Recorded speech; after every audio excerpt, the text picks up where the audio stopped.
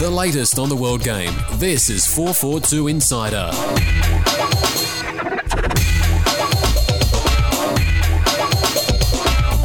Hello and welcome to this week's 442 Insider podcast, where we take you behind the scenes of possibly at the moment the busiest football magazine in the world. I'm publisher Andy Jackson, filling in for editor Paul Hansford, who failed a late fitness test, and in other words that means he's next door desperately trying to get our World Cup issues out on time. Joining me in the pod today is Deputy Editor Trevor Trahan. Hello. And our web guru, a newly shorn Kevin Ayres, who's just walked in with a ridiculous romper stomper hairdo. Got old soccer hooligan stereotype. Yeah. Which is excellent. Maybe we should all do a skinhead for the World Cup. Thoughts? Yeah, I'm up for it. Anyway, before we get on from hairstyles to 2 0-0 draws, unfortunately. Asian Champions League. We'll try and get through this as quickly as we can.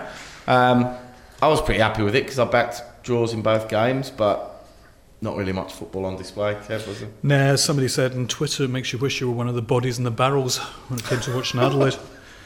It was it sucked the life out of it. Two different outcomes though for the two sides, Trev. Obviously, the 0-0 draw was enough to send Adelaide through. Melbourne wasn't enough; they needed to win, so Melbourne drop out. But Adelaide through to the knockout stages again. So you think that it's a good result for Adelaide, not so good for Melbourne? I mean, that is a great result for Adelaide, really. I thought they were going to lose. I had a funny feeling that Paying Steelers are a good side, do well in this tournament. Recent winners, aren't they? I believe. Champions. Yeah. Defending champions. So I had a funny feeling that they might turn over Adelaide there. They might get found out a little bit. So no, I mean, that's a good result. It may not have been the prettiest. Galekovic was busy, wasn't he? Plenty of shots heading his way. So, you know, as he has been all season, though, which is why he should have been goalkeeper of the year. year. Not that I'm bitter or anything.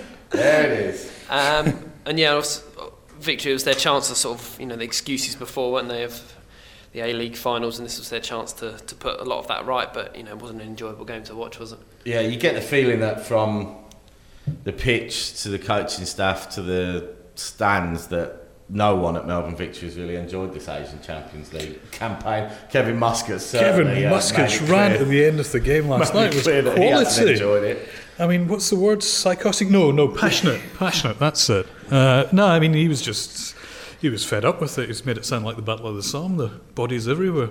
No, I mean, the heart and soul's just not been into it. And yeah, you can understand why, because they've never been able to field their strongest team. It's always been a patchwork, hodgepodge, whatever we can put on the field team. Yeah. If under those circumstances you're never going to show your best, you're never going to be made to look good. Instead, you're going to be made to look very, very poor, and they have been. And Trev, 6,000 at Dockland Stadium. For the best supported club in the league by some distance, that's a really disappointing crowd again. And a do or die game. Yeah, they needed a win to stay alive. You would have thought that they'd be there, but obviously the Champions League's got some way to go off the pitch as well in terms of grabbing people's imagination. I mean, if that was an A-League game that they had to win to make the finals, 25,000. It'll be packed, and a little side story of Joel Griffiths coming back. I'm not sure, obviously not back to Melbourne, but coming back to Australia. I'm not sure how interesting that would have been, but still, you think at least double figures, don't you? And that's got to pass down to the players. If the fans can't be bothered. Yeah, but I mean, the players will and think, well, do you know what? Off the top of my head, I don't think Melbourne have had a great history of midweek crowds. Some of the clubs have had great results with midweek games. Yeah. Melbourne are one of those that it just doesn't seem to appeal to the fans for some reason. And yeah, it will all come down to the fans, and the players, and they'll lose their interest in it as well as a result. But the must-win game. I don't think anybody on paper ahead of that game really thought Melbourne were going to win. I think a scoreless draw is probably about as good as anybody could have expected in advance, which is why you won on the bet. Yeah. Okay, well, moving on. Obviously, we wish Adelaide luck in the knockout stages. Moving on to this morning's action, which had a distinctly Australian flavour with Tim Cahill bagging 2 goals, unfortunately. Little sod. Surprise method as well. He got his goals, didn't he? 2-headed goals against Villa. Supposedly one of our strengths, defending set pieces, but not today. Wasn't enough though for Everton. For the second time in 2 games, David Moyes is going to be unhappy with them. That twice they've surrendered a lead again. It was an own goal as well, which is always a bitter pill to swallow, isn't it? Yeah, I mean it was an own. It wasn't. you call him own goals because he got the last touch, but he's got to try and get something on there. It's a good ball in. It's not like he's sort of steered it past his keeper from 8 yards with his foot. He's got a flick off his head. But Trev, the big game, Spurs first win over Arsenal in 11 years in the league. Yeah. Arsenal missing a lot of key players, aren't they? And they've looked a little bit brittle in recent weeks when they had the easiest run in and they were well in the title race only a few weeks back. Tottenham, that sort of reignites their chances of getting fourth, but they've got such a hard run in. I mean, they host Chelsea next, and then is it away to Man U, then away to City. So I still think Tottenham will miss out on that fourth, and Man City will get it. And it just sort of confirmed Arsenal's title hopes, I reckon. But what a cracking opening goal as well from Tottenham fella. Who? Was it Rose, is it? Yeah. Is it Daniel Rose? So I was like, who the hell's that? Where's he been all season? Kev, from an Arsenal perspective, you'd probably say that puts them the title with out of reach for them. But the big question mark or the big what if for Arsenal was, as soon as Van Persie came on, they looked like a different side. And Gomez really kept Spurs in it. He made 3 or 4 saves in the last 10 minutes. But the question mark would be, and what's your thoughts, if Van Persie hadn't have been injured, would Arsenal have won the league this year? Well, it's a strange one because I remember at the beginning of the season we had a long chat about whether they were even going to make the top 6 this year. I think Arsenal have way overachieved on what was expected of them, and they're only now performing at the level that I expected to see them perform all season long. The fact that they're doing that with so many injuries and now got a few players coming back, like Van Persie, I think it's good to see. But if Van Persie had been there, if they had a recognised striker available for every game during the earlier part of the season, it'd have been a lot tighter up at the top. And so certainly Dutch fans the world over will be looking at that with great joy, in the fact that Van Persie looks like he might get 4 or 5 games at the end of the season just to tune up nicely for the World Cup. Exactly, and they'll have a few games before the World Cup, and then Holland will be a team looking to win it. So you could argue that the group stage is again a further warming up for the knockout stages. So hopefully he should be fresh and match fit by the time the knockout stages come. Okay, other games: Wigan, Portsmouth. I think Wigan. I just like to say, I think Wigan might go down. I think they're a real chance to go down. Yeah, they've got someone really tough next week. They've got Arsenal or someone like that. Then, Arsenal, but they're at home. Yeah, they are. But I mean, that Portsmouth team was really cobbled together. But then they go away at West Ham, which means 3 points. Well, I think that's what I mean. I think we'll do them at home. I think we'll do them at home. I think you're gonna. I'd be very surprised if the bottom 3 changes between now and the end of the season. Kev, thoughts on that? Hopefully I pretty much agree on that. Looking as bad as each other, really, aren't they? Yeah, I mean, Portsmouth putting out the team they didn't even have a reserve goalkeeper on the bench. And the funniest thing for me was watching the Hull Burnley was that Hull played as bad, as Burnley played as bad as they did the week before when they got tonked by Man City and beat Hull 4-1. They were as awful as they were then. Yeah. The Chelsea game, obviously Chelsea. That's not the right score, is it? No, it's not. I mean, Chelsea won 1-0 the previous evening to go 4 points clear. They did it at a canter, really. Bolton worried them a little bit when Owen Coyle put an extra man up front, but before that, Chelsea pretty much had the measure of them and were comfortable winners.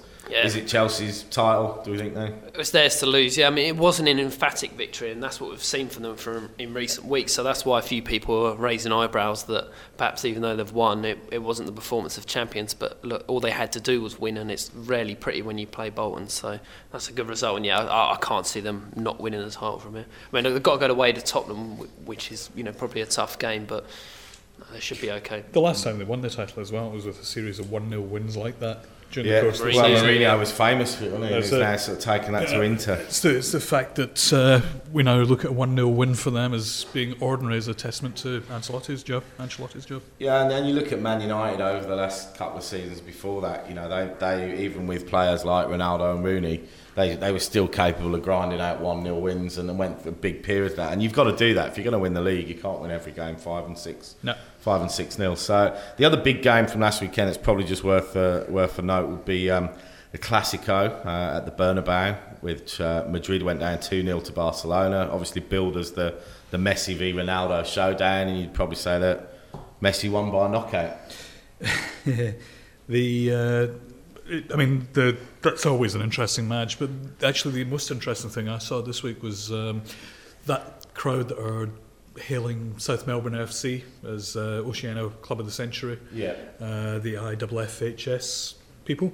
They also do the biggest clubs in the world ranking system. I just happened to look through it, and Real Madrid are way below Fulham and Shakhtar Donetsk. I have no idea how they put these things together, but it did worry me. Sounds a reliable source, doesn't it? Even Fulham are even above Liverpool. The Classic, it was a strange game, wasn't it? It wasn't how it looked or felt that you thought it was going to go at all. It was almost English style, wasn't it? Real Madrid trying to get stuck in, but Real Madrid looks so disjointed. And in terms of their recruitment, they need to think less about marketability and more about what fits into their team. I.e. they haven't signed a world-class defender because he won't sell as many shirts as someone up the other end of the pitch. And that's exactly what they need.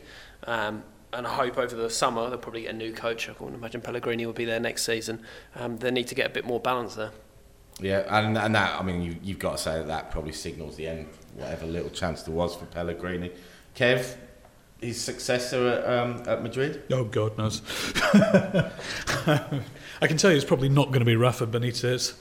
I can't believe anyone would look at Rafa Benitez. Juventus seem to want him. Yeah. For the life of me, I can't understand why. And the other disappointing news for Barcelona and for Spain, but probably, reassuring news or hopeful news for other clubs with a view of other nations with a view for the World Cup is Iniesta seems to be struggling to come back from this injury. He's ruled himself out for the rest of the season, and that would, you would think, put a massive question mark over his fitness for the World Cup. And if you couple that with Fabregas missing as well, all of a sudden Spain's midfield is potentially without two of its star players for the World Cup. Yeah, the number one ranking with FIFA is very dependent on one or two key players, I think, to be honest. Well, 4 key players for them. And if you take any of them out of the equation, then I think Spain are a much, much weaker side. Yeah, and the interesting thing, obviously, which will hurt people in Madrid is with the Champions League final at the Bernabeu, which could potentially be Barcelona on enemy turf, but also could have Bayern Munich there with Arjen Robben, which arguably is a player that Madrid let go, or Inter Milan with Wesley Sneijder. So the 2 players that Madrid did let go to make room for Ronaldo and Kaká have arguably gone away and done better things than Madrid have. Yeah, but Arjen Robben, he is a great player. I loved watching him when he was at Chelsea. But Jesus, he's made of glass even more than Nick Murger. You can't get 2 consecutive games out of him, and if you do, fantastic. Yeah. But over a season, he's a very, very expensive player in terms of the number of playing minutes you get from him. Okay, well, Messi scored again, so the Messi bandwagon rolls on towards the Champions League, towards another potential, even bigger treble than he got last year, which would be the La Liga again, the Champions League, and potentially the World Cup. So we'll see how that progresses over the next couple of weeks. But anyway, that's enough for Section 1. We'll be back to look at the news from our website, au.442.com, after the break. The countdown to the 2010 World Cup has begun, so now's the time to start showing support for your team. Kit yourself out in all the latest Socceroo's gear from Rebel Sport and get ready for the action to begin. We've got men's and kids' away jerseys, shorts, jackets, scarves and wristbands. Socceroos aren't your team? Rebel Sport's got you covered. We've got gear from all your favourite international soccer teams, including England, Italy, Brazil and a stack more. Get into Rebel Sport today or shop online at rebelsport.com.au and show your pride on the pitch this season. Rebel Sport. The latest on the world game. This is 442 Insider.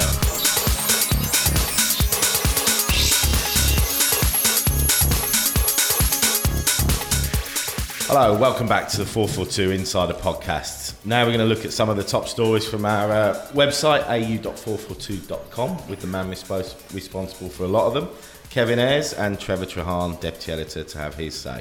Top story, and one of the more interesting stories in what was a big news week around the A-League, was news that Sydney FC are courting Robbie Fowler.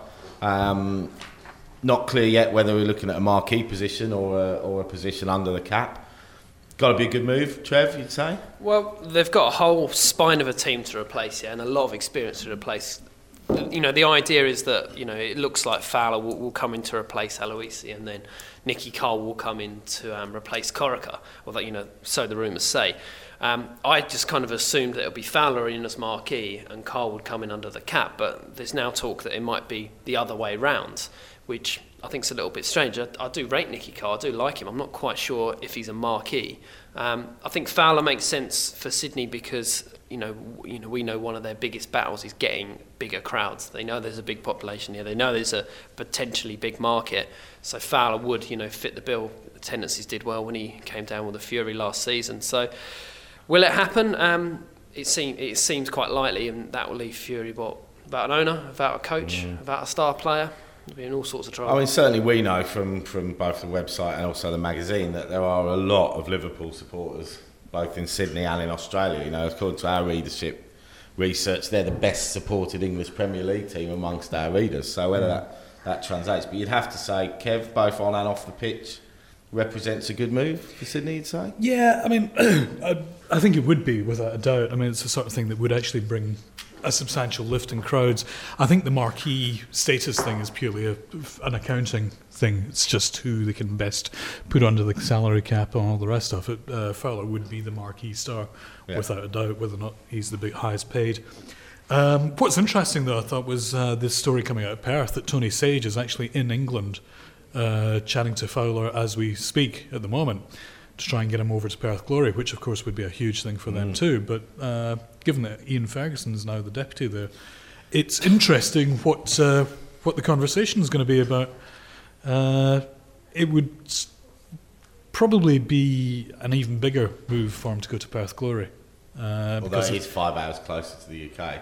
Yeah, that's an issue. But. Yeah, well, I mean, in the sense of it would be a bigger switch, a bigger news story.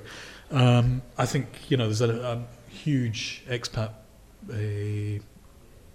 fan base in Perth that Fowler would instantly appeal to, and you could see Glory going back up to 18,000 a week easily. Yeah. It would put extra bums on seats in Sydney, but I don't think it would have the same impact as it would if he was to go to Perth. Well, either way, it looks like Robbie Fowler's going to be here in one way, shape or form next season, which from my perspective is only good news for the A-League. Gold Coast, again, another big story that was breaking towards the end of last week was, will the Gold Coast be around next season?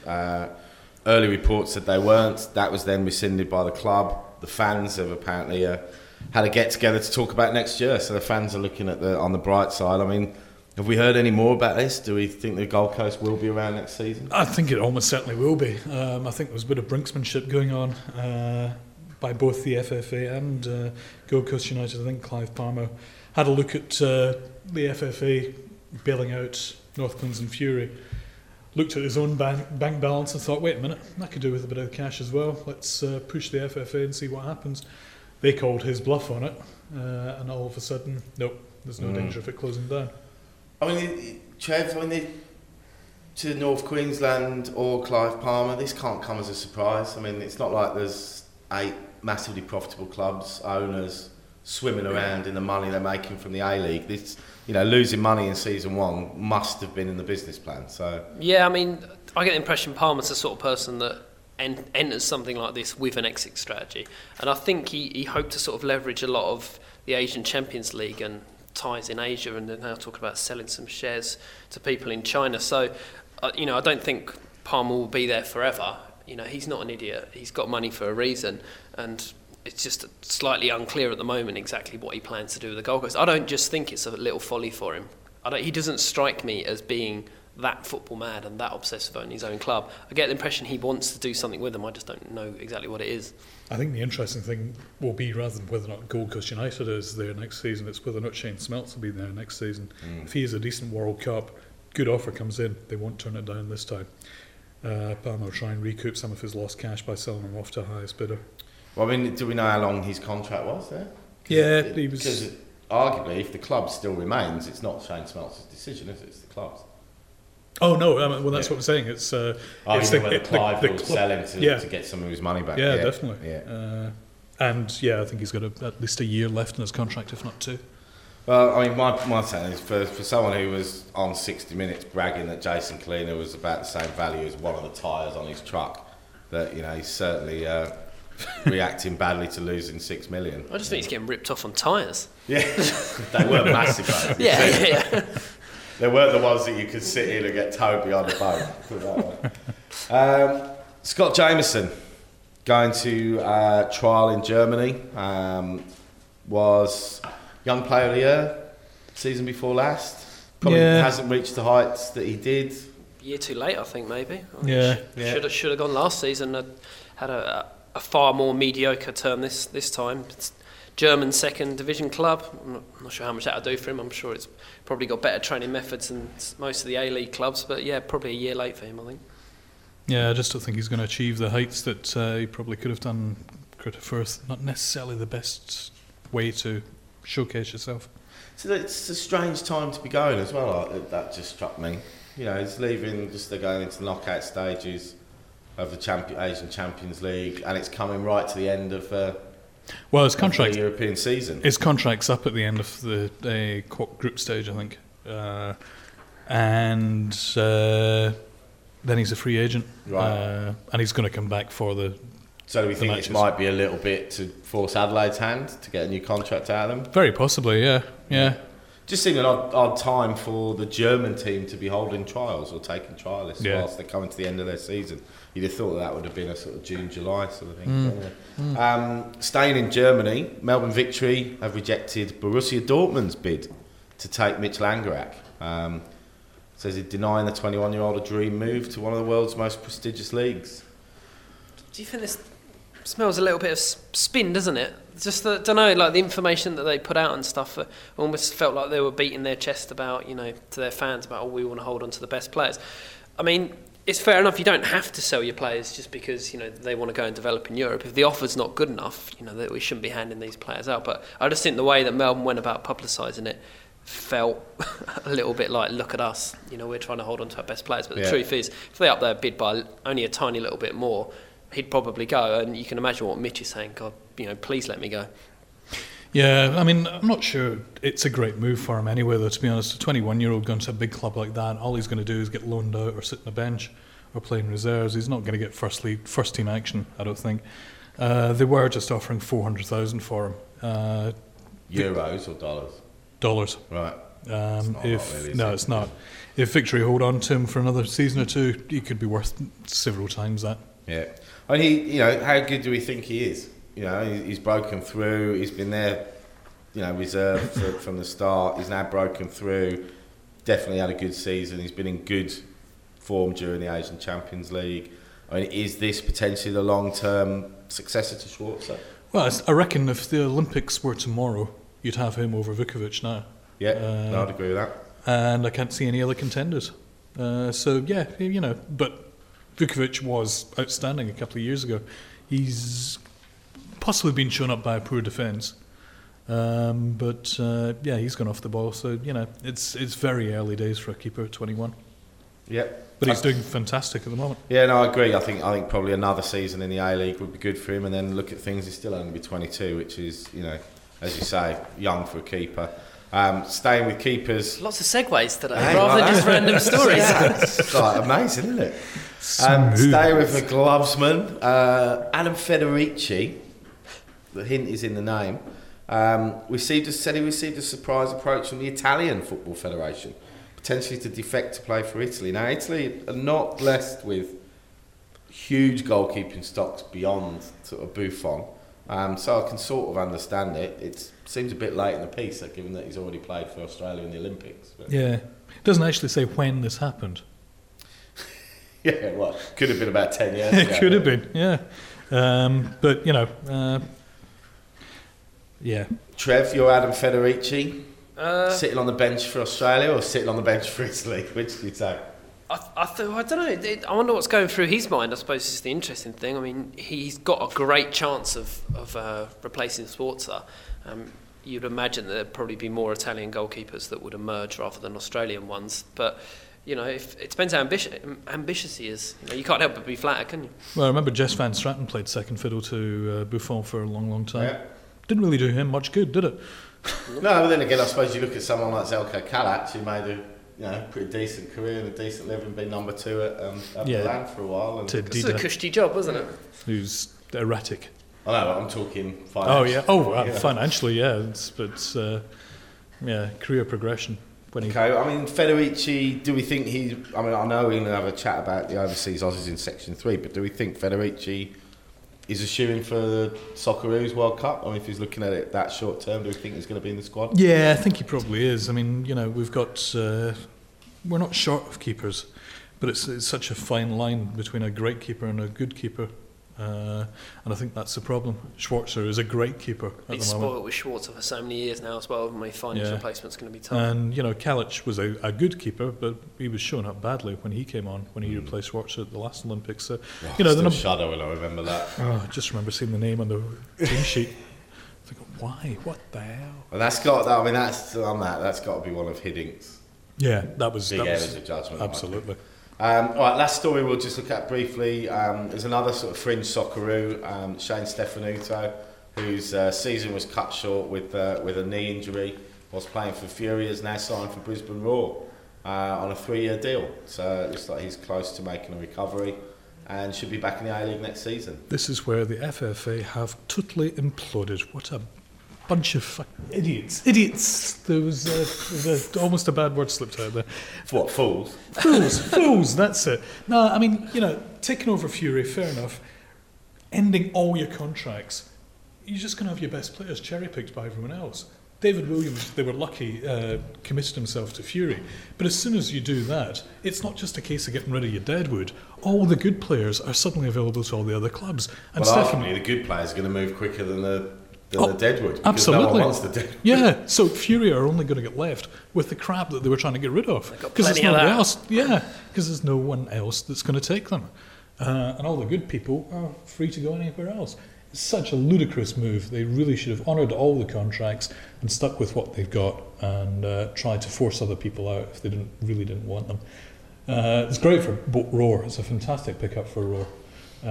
But, Fury are just creating new, bigger problems for themselves.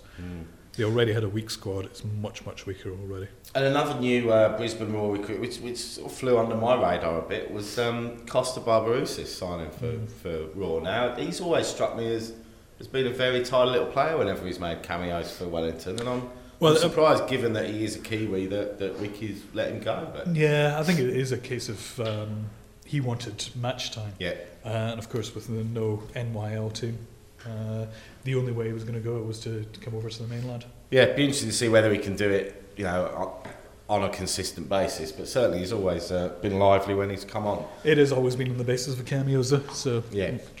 All right, that'll do us for Section 2. We're going to come back in the next part and look at the Socceroos overseas. Are we concerned by the lack of game time or lack of fitness? And we'll have a quick early chat about whether we think there'll be any surprise inclusions in Pim's squad. Join us after the break. The new issue of 442 is on sale now. This month we take a look at the toughest job in football in our special Strikers edition. There are exclusive interviews with Premier League hotshots Wayne Rooney and Fernando Torres, Socceroos frontmen Harry Kuehl and Josh Kennedy, as well as last season's Bundesliga top scorer Graffite and Man United legend Andy Cole. We also take a look at the changing role of the striker, look at the mad season when Romario and Stoichkov ruled Barca, and get a look at the new Socceroos away kit with Jason Kalina. If it's in the game, it's in 442. On sale now.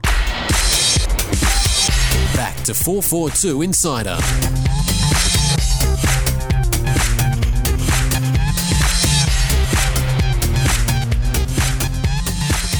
Hello and welcome back to the 442 Insider Podcast. Now we're headed into Section 3 where we're going to start casting our gaze towards the World Cup and more specifically the Socceroos World Cup squad. Now there's been a lot of, quite rightly, conjecture about the state of the Socceroos squad at the moment. A lot of first choice players are either not playing regularly or are injured.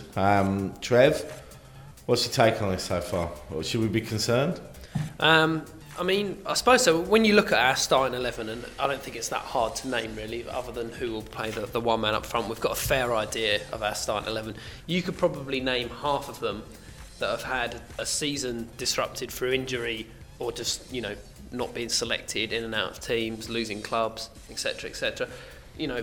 What is interesting to discuss: are they going to be coming in fresh, or are they going to come in, short of match fitness? That's kind of a case by case discussion, I think. Because if you look at Kuehl, I'm quite happy for him to come back in now, get a few warm up games into the World Cup, and then I think he'll go into the group stages in reasonable fitness. And also, he's a guy that keeps reasonably fit, doesn't he? I don't think he's going to need ages to get back into being fit enough. But other players like Bresciano, who I don't think is going to start the World Cup now. I think Emerson will have that place in that midfield free, and Kuehl will go up front. He's been out of a back injury the majority of the season. He's just been absent from the squads, and he's an important player for us, even if he is just coming off the bench. And I think it's a worry how much game time he's had. Kev, where do you sit on that? Do you think someone like Harry was in sparkling form before he got injured? He's had a decent layoff.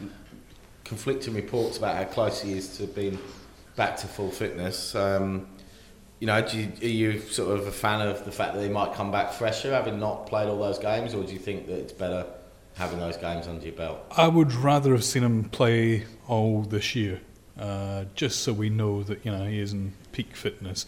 But having said that, he has got a history of coming back from illness and putting in superb efforts when perhaps you might least expect it. What I am concerned about, though, is his stamina to make it through the entire World Cup campaign. 2006, he only made it through the group stages, and remember turned up in crutches for the Italy game. And that's a worry, I can see that happening again, to be honest, because it's not the same injury that knocked him out at the beginning of the year that's keeping him out now. It's a separate injury, and these just niggling things eat away at him, and it's a concern. We spoke to his camp back in February when the injury first cropped up, and they swore blind that he was going to be back training within 2 weeks back then. Well, he said the second leg of the Europa League, which was well over a month ago now. So yeah. He's behind. He was going to be back training in 2 weeks then, and then was going to be back playing by the middle of March. Trev, you're pinned for Bake. Harry makes himself available, having not played a game between now and the end of the season. Yep. Do you take him? Do you trust him on his word that he's fit? I think with Harry, yeah, because I think he's got the pedigree, the quality and the fitness to get himself up to a level that he needs to be, for the opening game.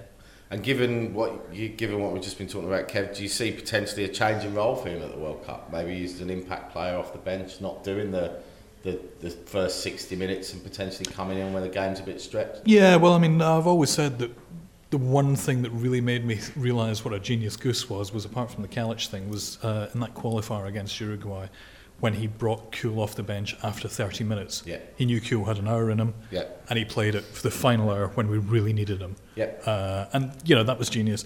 Whether Verbeek would do something like that, I don't know. I think if he's fit, he'll start. We need him that way. He's a mascot as well as a key player. He lifts everybody, and you see that in training as well. He's always smiling. He is always in. He's also one of those players that even half fit the opposition. No, they can't take any liberties with him. Exactly. So they can't rest when they know that he's on that left side. Yeah. He always draws two defenders. Which always frees up somebody else. The other big question mark, probably the biggest question mark for me, is who is going to partner Lucas Neal at the back. We've seen Patrick Kisnorbo's season ended, unfortunately, with an injury when he was probably looking in pole position, having a good season with Leeds, which is pointing towards the fact that we'll probably end up starting with Craig Moore. True. That looks the most likely. I'm equally nervous about that. In terms of, I still think Moore will start actually. In terms of contenders, we know Pim's been over to Japan to see Milligan, and I think if Colosimo's in with a chance as well, but I'd imagine he'd probably be behind both Milligan and Moore. But yeah, I think Moore's going to start, and I'm not overly happy about this. I said this before, Lucas isn't the quickest of players. I wouldn't mind a little bit of an injection of pace at the back, someone who might better recover if there's a mistake or a ball goes over the top. I thought Kisnorbo was the ideal player before the injury, and at the beginning of the season I was convinced that Spranovic was going to have a better year and he was going to make the starting 11, but now I think we're stuck with Moore, which leaves us pretty nervous. Kev, who would your choice be if you're... Wouldn't be Moore at all. I mean, he's a stalwart, he's a great trooper, but his day's past now. He's shown up, in the A-League for speed.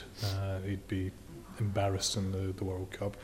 My personal favourite is always Milligan. I think he's a great defender. I think he's got huge potential. Spranovic is also very good, but Milligan would probably be my backup after Kuznova. The long throws as well. An extra key thing. No, that's this is the Stoke of the World Cup. How many? I don't know if you saw the Wolves Stoke game.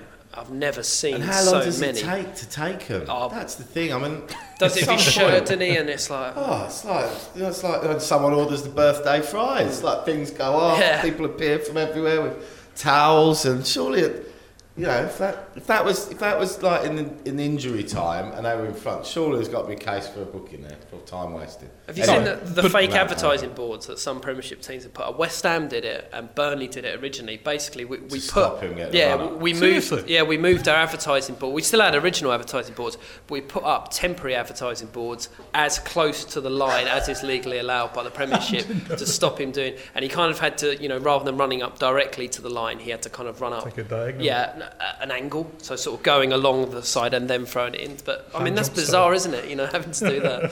Now I'm gonna get another little segue in talking about Mark Milligan, because obviously Milligan was the surprise inclusion in 2006, and the only was he one of two A-League players, one A-League player?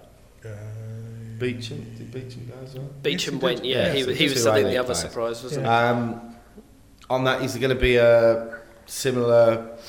I won't say token gesture, but do we see beyond Kalina? Do we see any other A-League players getting a look in? Well, I think Losmo is probably the most likely of all the A-League players to get a look in. Don't think Galekovic is out of it? I think Galekovic should be there. Yeah. But no, I think actually he probably will be there, to be honest. I think he'd be the most likely third goalkeeper choice. Petkovic is very good, obviously, Michael Petkovic, but I would take Galekovic. Trev?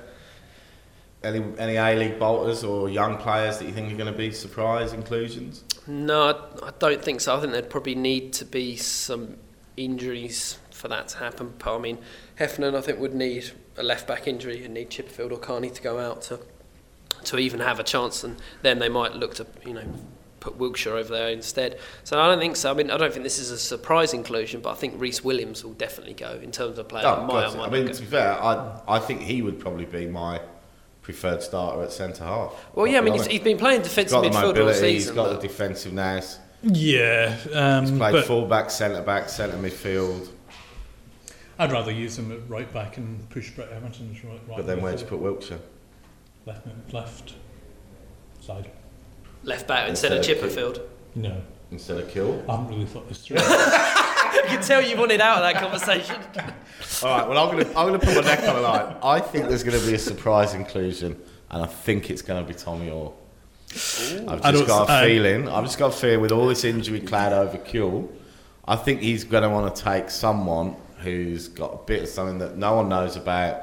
He's got pace, no fear. Might end up being a bit of a Theo Walcott for England, but I've just got a sneaking feeling that he's going to include him. If we were drawing up the squad list, I think we probably would include him.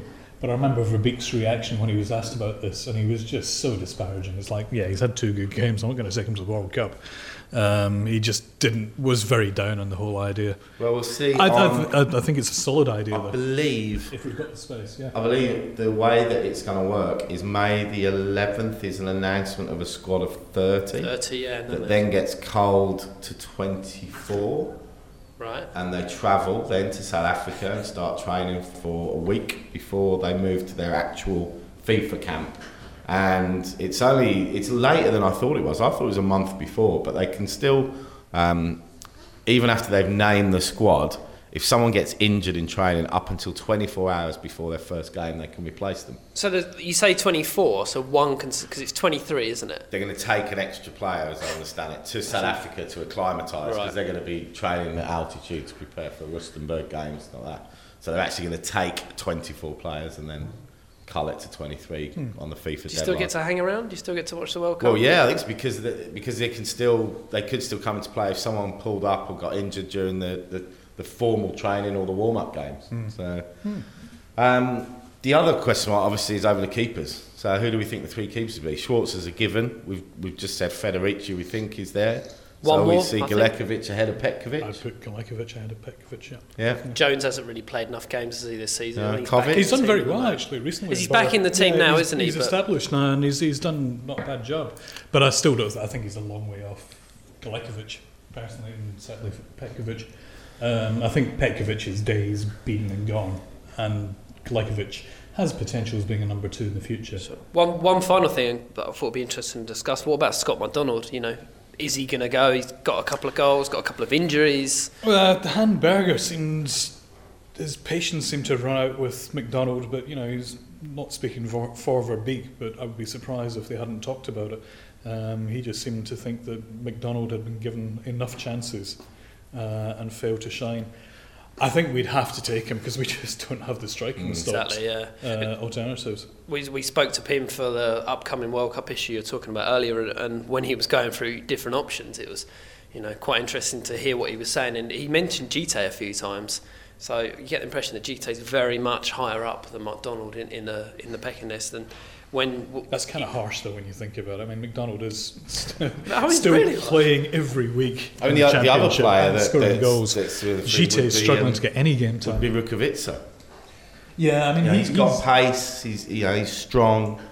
Is he an outside shot? I think he would be a worthy inclusion of the squad, but whether or not he would be the first team choice.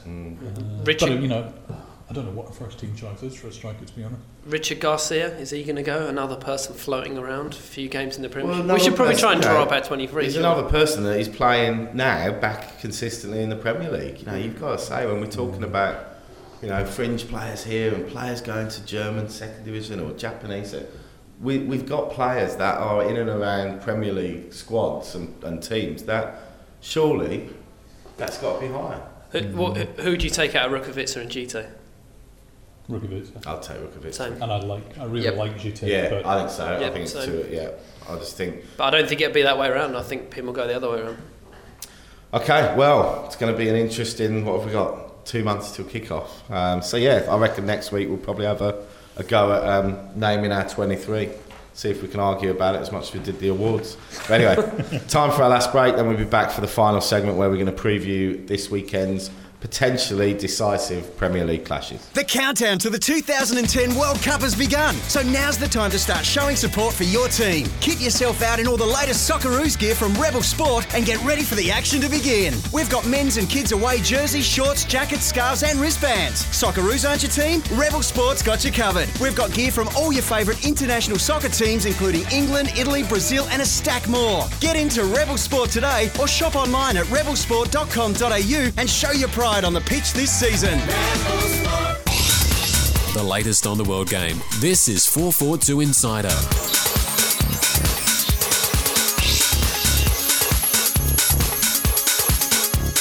Welcome back to the final part of this week's 442 Insider podcast. We're going to head back to Europe now and preview this weekend's decisive, possibly, clashes in the Premier League.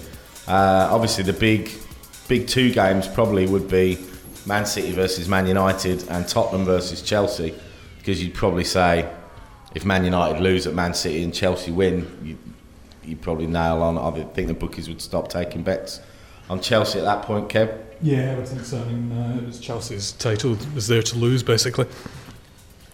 It's interesting. Man City. Yeah, I mean, it's two fixtures that might decide the Premiership and the top four, all at the same time. I think City, even though Tottenham got a great result over Arsenal, they've got a far harder run in.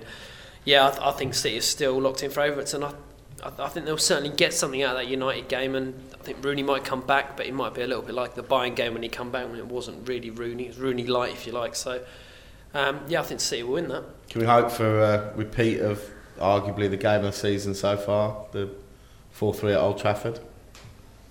Yeah, it could be a classic. I think City are going to dominate here. I think the weaknesses in Fergie's strategy this season are really being shown up badly. They've got his core side is very old. The young guns that he's brought in don't have the skill level to replace the players that they're coming in for. Meanwhile, City, all-out attack again. They had about 4 what I would have called strikers on the field at one stage last week. That sort of Johnson, Bellamy, Tevez, Adebayor is scary. Which sort of raises the question, with the personnel that they've got, is it down to Mancini, or would Mark Hughes still be getting the results that they're getting? Mancini came in, had a bit of an easy ride at the start. They had some very easy fixtures. They won a couple of games. Then they went into a similar sort of run that they had under Hughes, drawing games where they probably should have won. And now they're scoring goals. But that's coincided with, Fielding and Adebayor, Tevez and Bellamy. But I think the thing is that with Mancini, the players will have that confidence that they can do it, that he will lead them to victory. Is it a scarf? It is a scarf, and the grey hair, and the very 80s hairstyle as well. It's classic football manager stuff. Whereas with Mark Hughes, it was brawn and bluster, I think, and it was faith that was getting them the results. As well as skill, the individual player skill. But as far as management is concerned, it was just a case of, we'll trust you, we'll go with it. I think a defining game was when City went to Chelsea and won 4-2. I don't think they would have done that under Hughes, and I think it was the Mancini effect that got them that kind of result, winning big games like that. And it's another big game this weekend that I think they'll win. Yeah, I mean, it seems to, and I've been excited because obviously Carlos Tevez has at a really odd time and come out and said, that it's not Mancini that's made him, go on this run of form. But then in the same breath, he then says that I've now been asked to play in this free role, which suits me better. And it's like, well, isn't that Mancini that's done that? And put it's Tevez's attitude to training as well. He really hates training. Rio Ferdinand was saying how much he'd slacked off at United. And then Tevez himself came out and said, no, Mancini works me far too hard at training. Yeah, he's been playing about two training sessions a day. Yeah. Eating into his Xbox time. It's almost like he's a professional footballer. Yeah, exactly. I didn't have much else to do. Down the bottom, Burnley travel to Sunderland. That's where it's all happening down Hull the bottom. travel to Birmingham. So 2 tough away games. Mind you, West Ham then travel to Liverpool on Monday. It's not going to be easy. I think in the West Ham Liverpool game we won't get thrashed. I think we'll just lose because Liverpool haven't thrashed anyone, so that's pretty odds on. 1963, the last time we won at Anfield, but they've got the Europa League coming up soon after that. I'm not sure if Torres is going to be back. He'll certainly be back in the country, but I'm not sure if they'll bother risking him, seeing as it's only West Ham at home and they've got the Europa League, a few days later. Yeah, I reckon you've got your best chance. Since 1963, yeah, probably. I mean, a point would be a fantastic result. I think you could actually scrape a win there, to be honest. Don't think Liverpool are going to be fighting for the league position anymore. Wigan hosting Arsenal as well. I mean, there's also the potential that all 4 of those sides down the bottom that will probably make up the last 2 relegation spots could all lose, which could see the teams just above them. That you'd probably say Sunderland and above are safe now.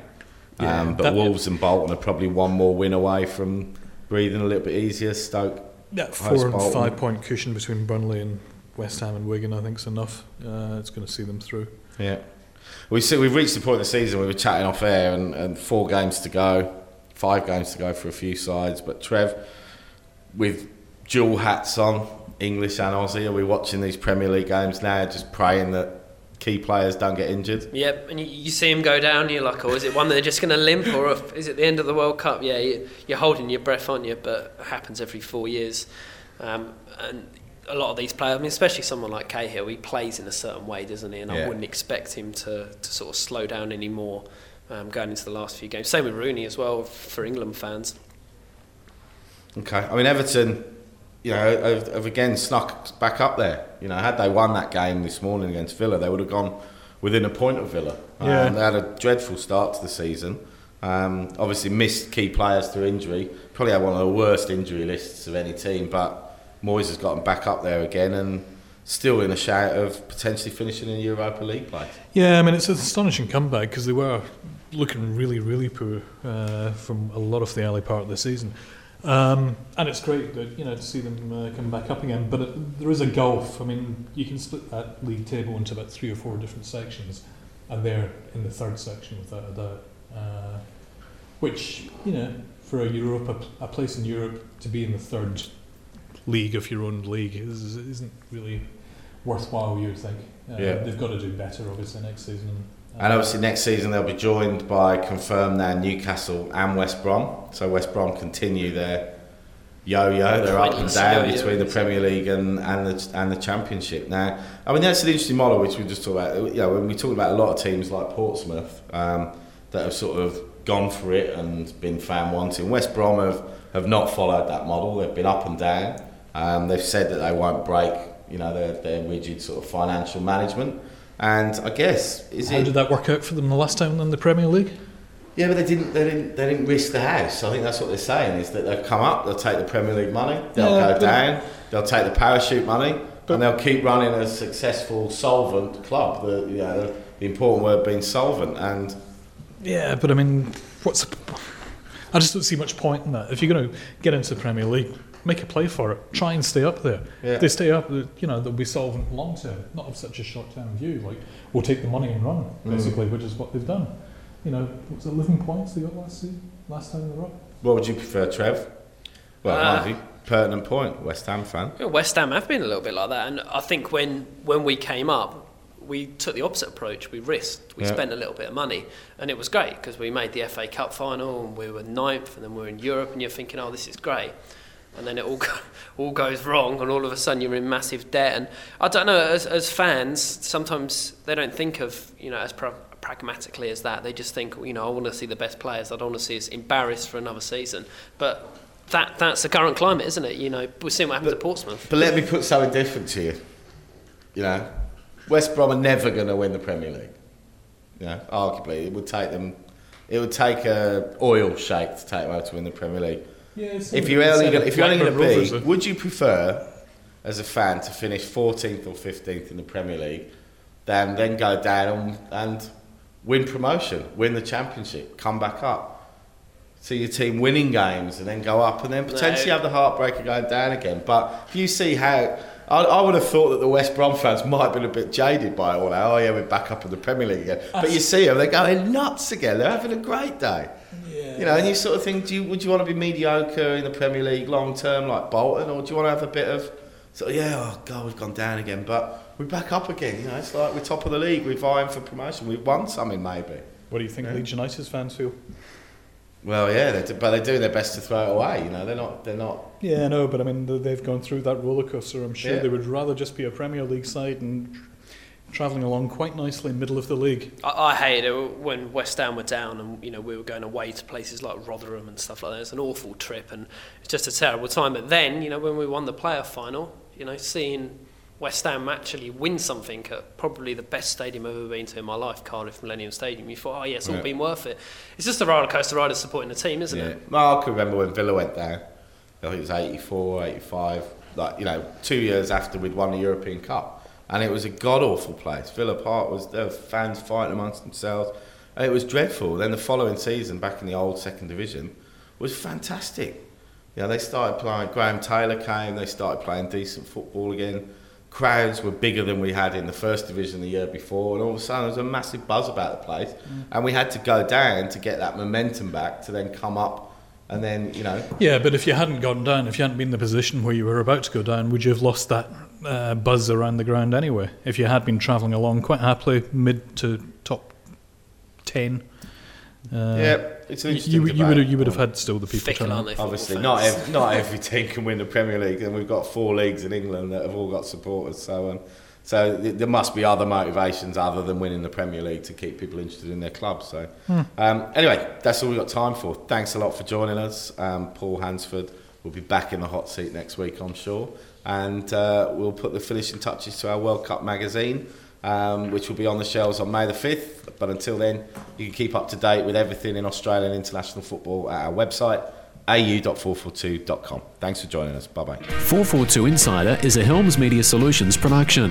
Visit helms.com.au to find out more about our services.